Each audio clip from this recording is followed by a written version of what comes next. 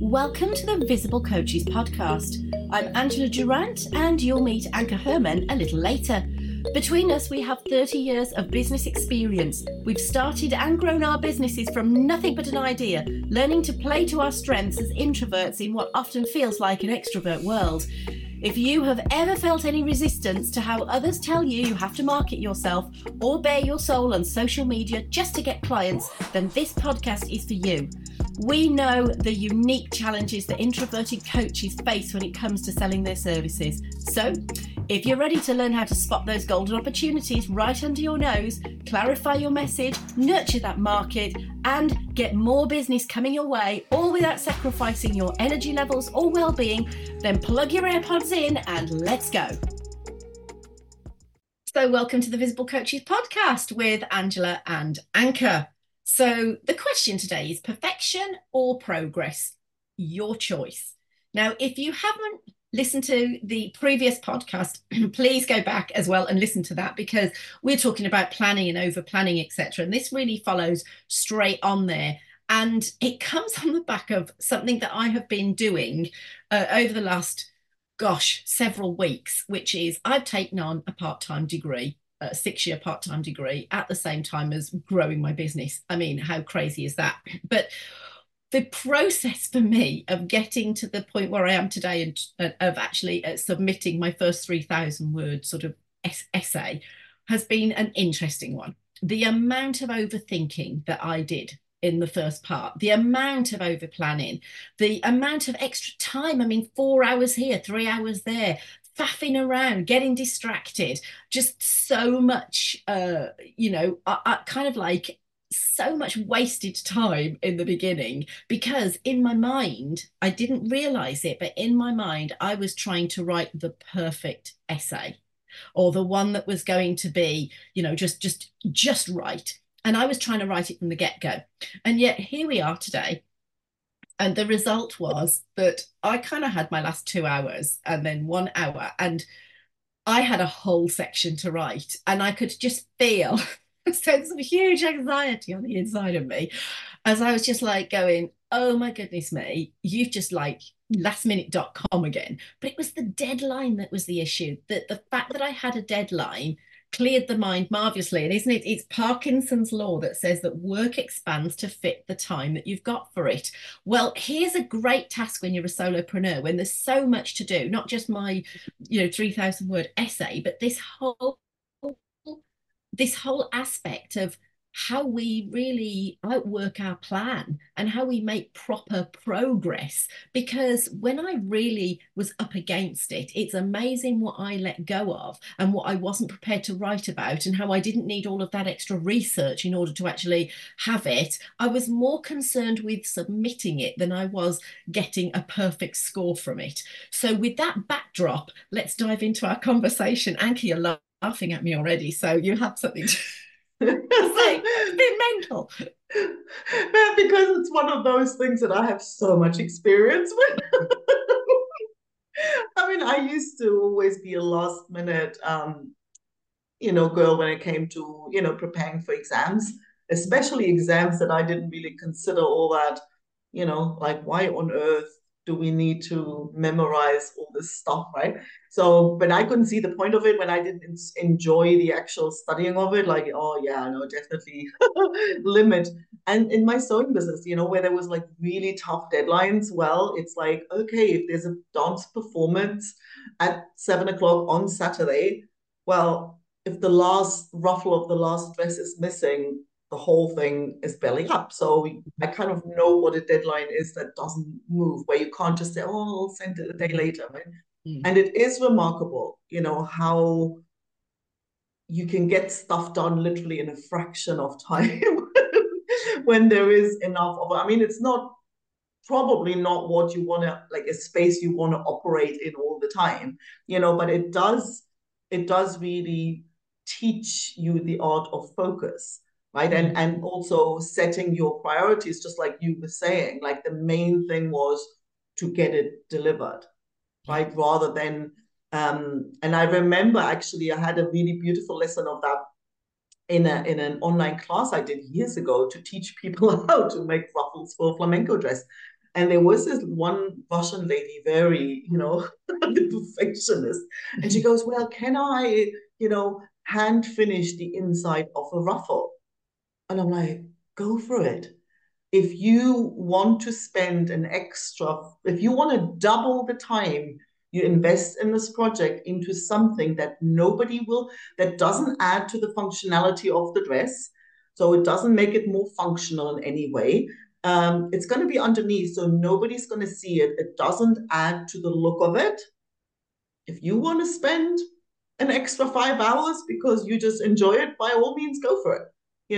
If I go and make a dress that I sell, I'm not going to swindle away my profit margin like that. So there is a balance to say, well, okay, where's here, how far am I prepared to go, in the name of perfection? Yes, we all, and I get this a lot, we all want to put our best foot forward. We want to deliver the best work we can, but there comes a point where it's like literally at what cost? At the cost of taking a week to create something that takes half an hour to make, or to never publish anything because it's never going to be good enough, which then, totally achieves the opposite of what we're out to do. So I think it's literally that part of choice, like where do you draw the line? Like where is good enough?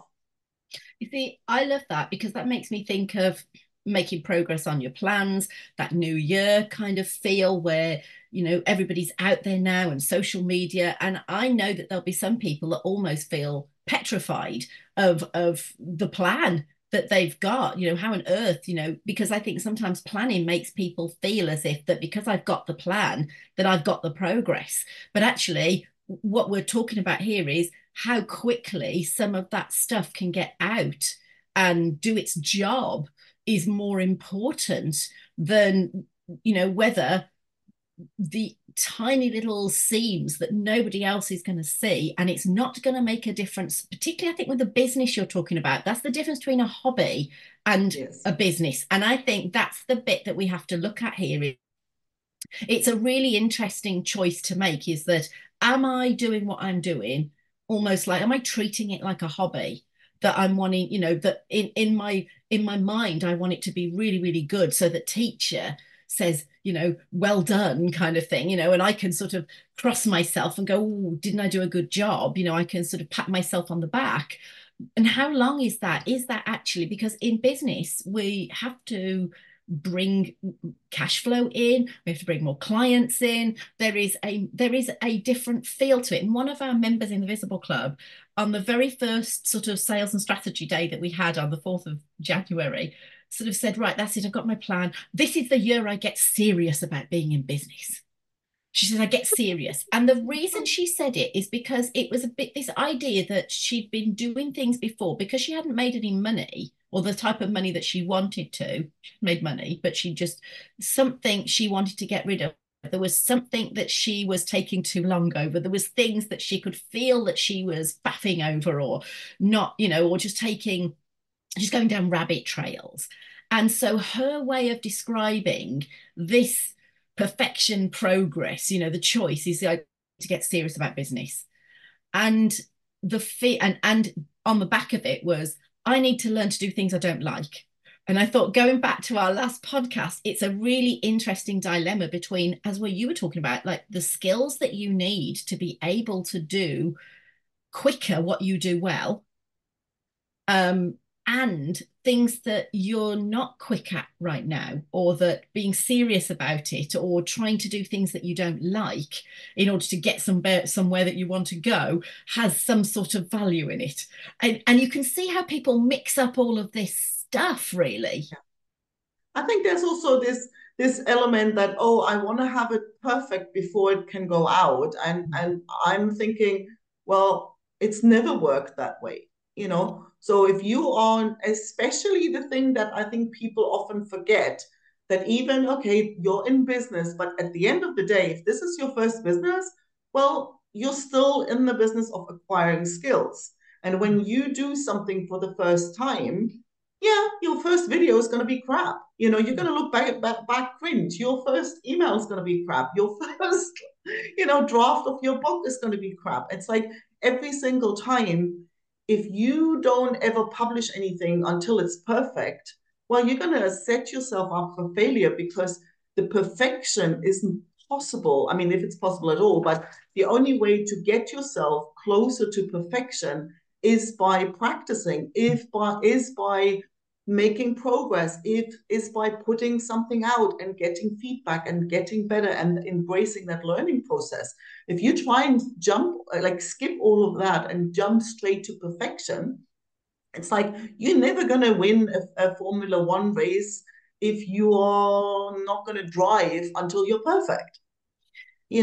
And that's, I think, where people, a lot of it's like, yes, if you want to get good at anything, you're going to have to, you know, start out producing something that isn't as perfect as you'd like it to be, you And know? our ego doesn't like that, does it? Our No, ego doesn't like it because we're okay with children like that. If kids are sort of like, this is your first painting, we give them loads of encouragement. We go, they've painted something, you can't even tell what it is. And you're like, that's incredible. That's amazing. Keep going. You've got such talent. And then as we get into adulthood and as we go through the school system and we come into jobs, that creativity, that ability to creatively just do one thing after another and learn to adjust as you go along, that isn't an option of choice anymore no. because There's there's too one much at point, stake, isn't it? Too much at exactly. There's stake. one Mm. point, one argument of that I do understand that Yeah. people, there is this piece of, well, you only get one first impression, right? So people want to make that first impression as good as possible. Now, I think the piece that people kind of don't realize quite often is that when you start out, you know, not an awful lot of people are paying attention. Like that first impression, who are you going to ruin it with? It's not like if you already have, like if you're Oprah and you mess up, you put something new out and it's substandard, well, you have a big reputation to lose. But if you're starting out, usually like your problem isn't that people think, oh my God, that video isn't perfect. Most of the time people wouldn't notice it anyway. And if they do, your problem isn't that people think bad of your video. Your problem is that nobody looks at Yeah. it. So it's like there's a lot less at stake usually than people worry about. So it feels to me that in the early stages of business, progress is really about visibility, about audience, about message, about the offer, about learning the marketplace and being in it to win it almost. How Yeah. would you describe the idea of practice or of progress even for solopreneurs and freelancers trying to sort of get noticed? I think you want to, I always come at this with like this sort of software development angle. You want to go and test early and often. You want to have an idea for something and put it out in front of people as early as you can, Yeah. because that feedback will help you make it better. Yeah. Right? If you sort of sit there in your own little bubble and you don't want anybody to see it before it's perfect, chances are you miss the mark of what people are actually looking for help with. You're not really seeking the conversation, seeking the feedback as early as possible. I think that becomes harder and harder the more online we are, and the more that we want almost a mature business too soon, passive income before we've got active income coming in. That becomes the isolation of being behind the computer, the convenience of it. It's like for every convenience, there is, somebody once said to me, for every yes or for every sort of there's 1,000 no's. There's a convenience and there's a cost to absolutely everything. And if we can understand that and actually sort of wise up to that, you can start to make a lot easier and better decisions for yourself going forward. That's what we always say, isn't it? Where we are in the Visible Club with people, it's always about helping people make the next logical, simple decision that moves them forward. And we see exponential things, because there's a little kind of got a little post-it note right under my computer at the minute, and it's from Dale Carnegie's How to Stop Worrying and Start Living. Long time old book, but he talked about 21 words that actually revolutionized this one guy's life. And these words were 21 words. Our main business is not to see what lies dimly at a distance, but to do what lies clearly at hand. And I think that's where the progress lies, because there is enough opportunity, there is enough stuff, there is enough people to connect with right in front of us. We're always connected to our next paying client, an old mentor used to say. And sometimes when we're trying to do too much, or we're trying to make it too right before it goes out, that's our own insecurity trying to go, I want you to like me. I want you to think I'm really, really good. I'm scared that I'm going to fail. Therefore, I'm going to hold back until I think it's really worth putting out there. And unfortunately, that becomes the place where if the seed isn't sown, there's no plant grown. There's just no opportunity for you to truly understand. And the marketplace and people's buying habits are changing all of the time. And if we're not listening to that, if we're not out there trying to understand that, as you say, testing things and giving it a go, you actually are going to sabotage progress, and you'll have chosen perfection by an innocent default, I think. Yeah, massive. And I think that the smaller the steps, I think, it's almost like it doesn't almost, I mean, I'd always be tempted to say it doesn't even matter what step you take. No. The main thing is to take the step and then review, how did that go? What did that bring me closer to where I want to go? And then, adapt and take the next step. Because as long as you're moving, you're going to create something. I mean, if you sit there and overthink it, you're going to sit there for a very long time. And we'd love to support you in that with the community of the Visible Club. So there's some links as well in the show notes. So don't forget to check out getting the accountability and the support to do some of this planning. So until our next podcast, take care. Take care. Thanks for tuning in to the Visible Coaches podcast. If you've ever felt the pressure to market yourself in ways that don't align with your true nature, this podcast is your sanctuary. If you've enjoyed what you've heard so far, make sure to subscribe to the Visible Coaches podcast on your favorite platform. And we would really be grateful if you could leave us a review. Your feedback means the world to us, and it helps us reach more introverted coaches like you. Visit thevisiblecoachespodcast.com now. That's thevisiblecoachespodcast.com. Let's continue to embrace our introverted strength, create meaningful connections, and make waves in the coaching world. Until next time.